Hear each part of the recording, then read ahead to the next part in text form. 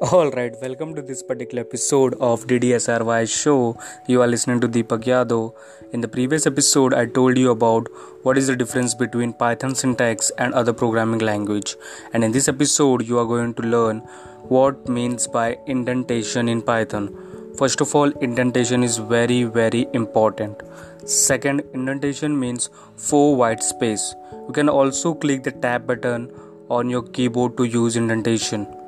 Third, use indentation to structure your code, which means your program should look like a set of block of code and it should easy to differentiate your code to understand. Fourth, you will get an error if you skip the indentation. Fifth, indentation means 4 white space. It is used to structure your code, like in some concepts are there: for, loop, functions, if, else, etc.